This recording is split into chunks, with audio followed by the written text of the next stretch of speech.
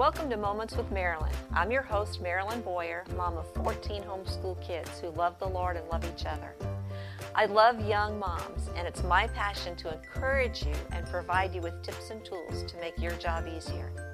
Thanks for joining us today. Today's session is 14 reasons why I'm glad I homeschooled my kids. Before we begin, just let me remind you that you can access our podcasts on our Facebook page, our YouTube channel, Apple Podcasts, or anywhere you choose to download your podcasts.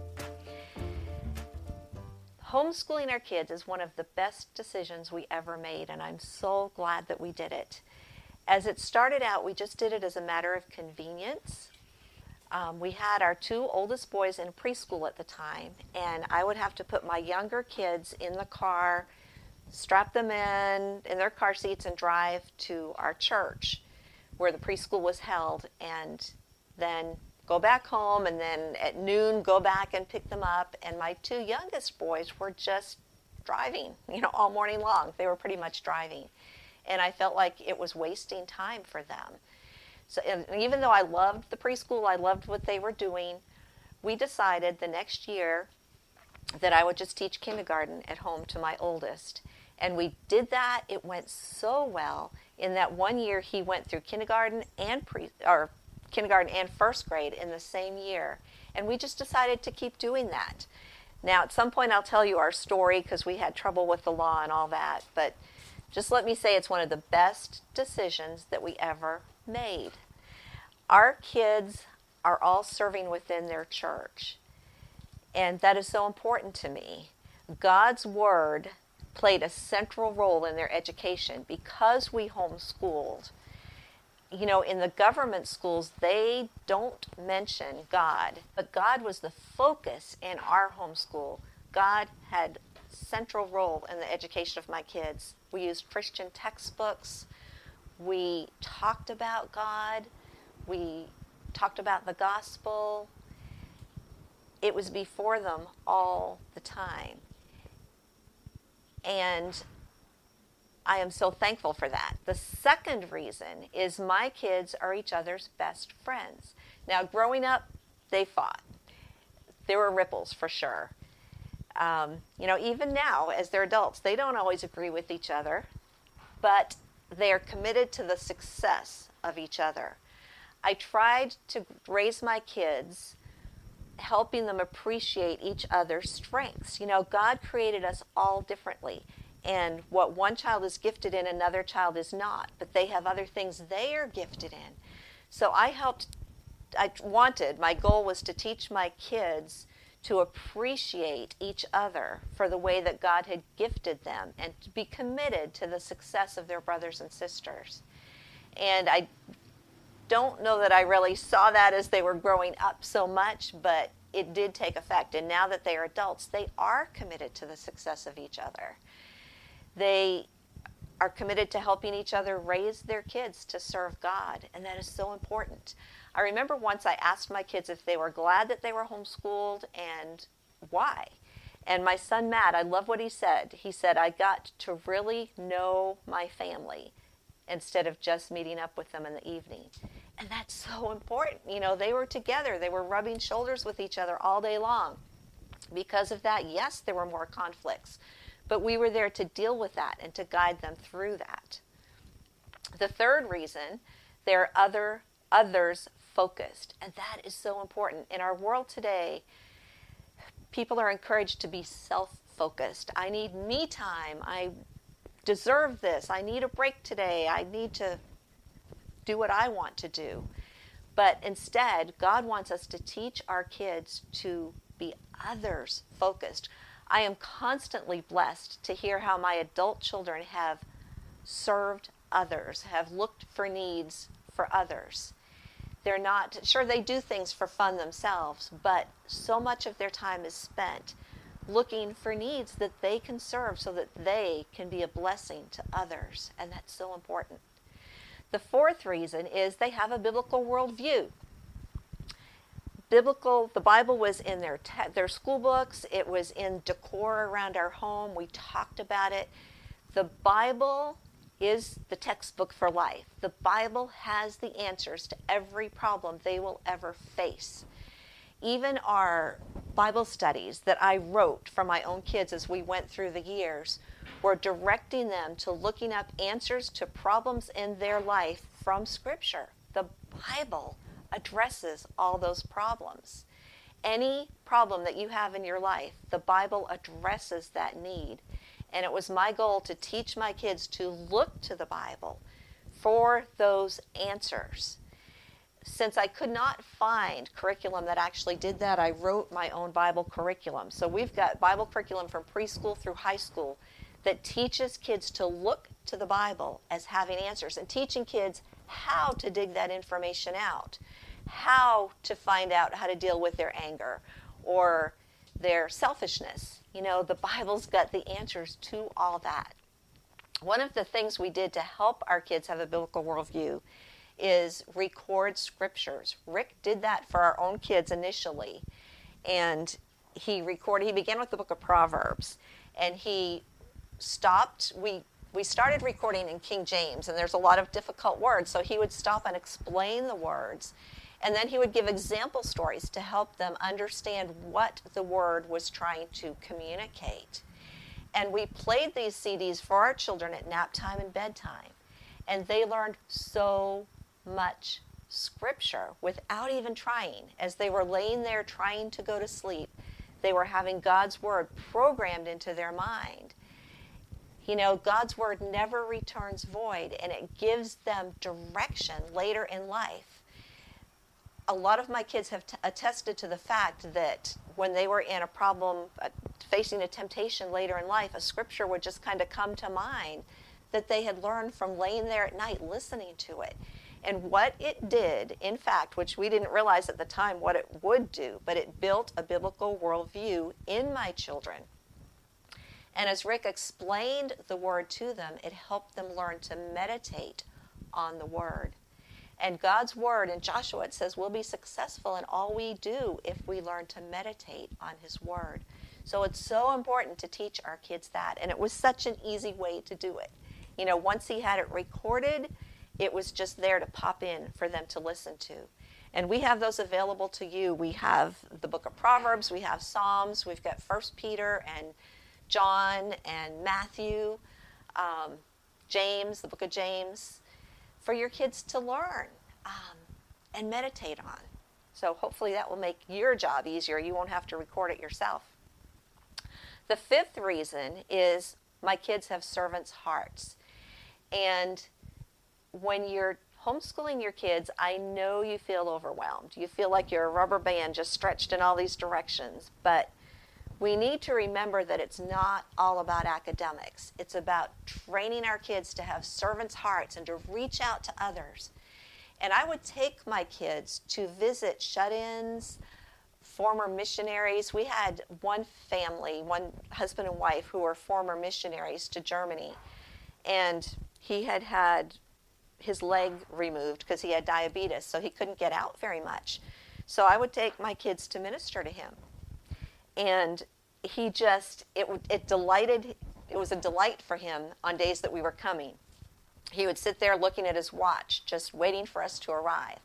But I trained my kids to listen to hints of things that he would like. Like, he had diabetes, but he could eat those little jams and jellies that you get, like at Cracker Barrel or something. So when we would go there, my daughter would ask if she could bring one of those home for her Uncle Jim. We called him Uncle Jim. And his wife, Lily, loved Purple Flowers and Cadbury candy bars. So we would bring those to her. So if you train your kids to listen, to be attentive and alert, and listen for things that would be a blessing to them. I think of another example in our book, Character in Action. We give you lots of ideas, practical ideas, how you can take your kids to serve others, even little children. You don't have to wait until your kids are teenagers. You can do it when they're little. And there's so many practical ways to serve others. Well, there's a couple that were shut-ins, and they used to go to Sam's every day, every week when they went shopping, and they would get pizza there, and they really enjoyed that time together. But they became shut-ins. They couldn't get out. So we brought Sam's pizza to them. And we have pictures of that in character in action. But there's things that little children can do, and it is so much more effective if you start when your kids are little. And it becomes a habit and a way of life. And it blesses me so much to hear of things that my adult kids have done that sometimes I didn't even know about to serve others. They're just constantly looking for ways to serve others. I think of a widow in our church, and right after her husband died, my oldest son went and installed motion detector lights for her, and she just loves him to pieces. I mean, she will never forget that. And he went every spring for a while and got out her patio furniture for her, things that her husband used to do that she could no longer do for herself. So there's so many needs out there.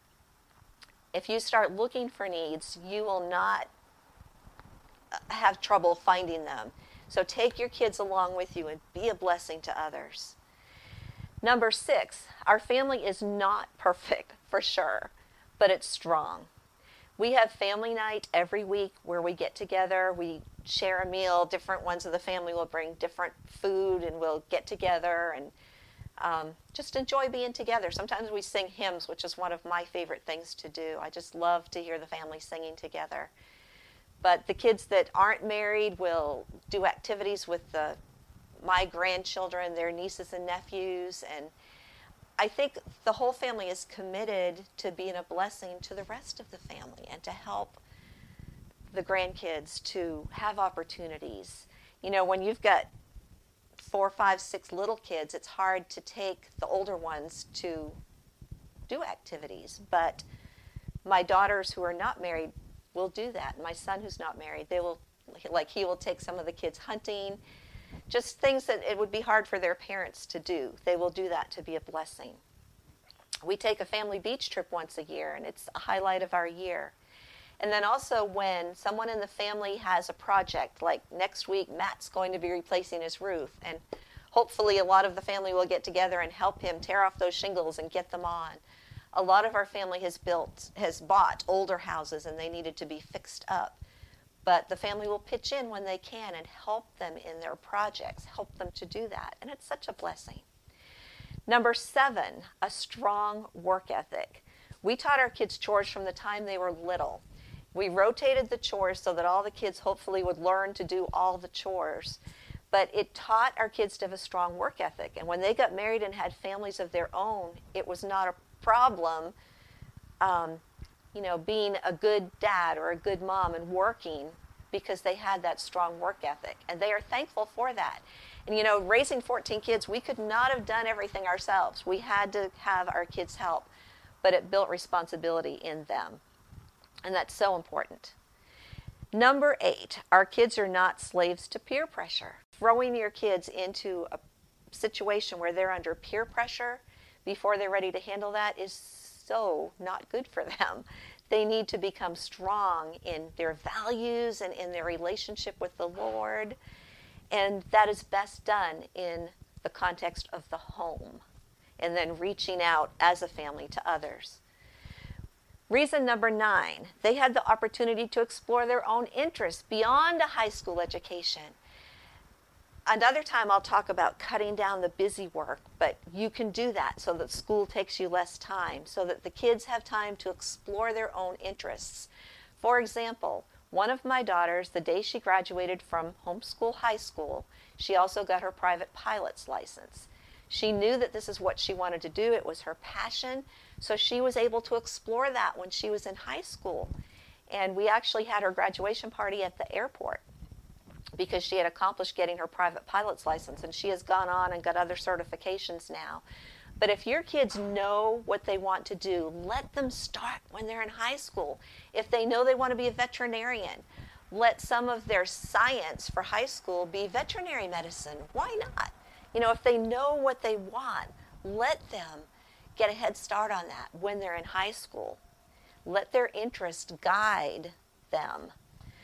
Number 10, I was present to see character weaknesses. And as I said, my kids had a lot of character weaknesses.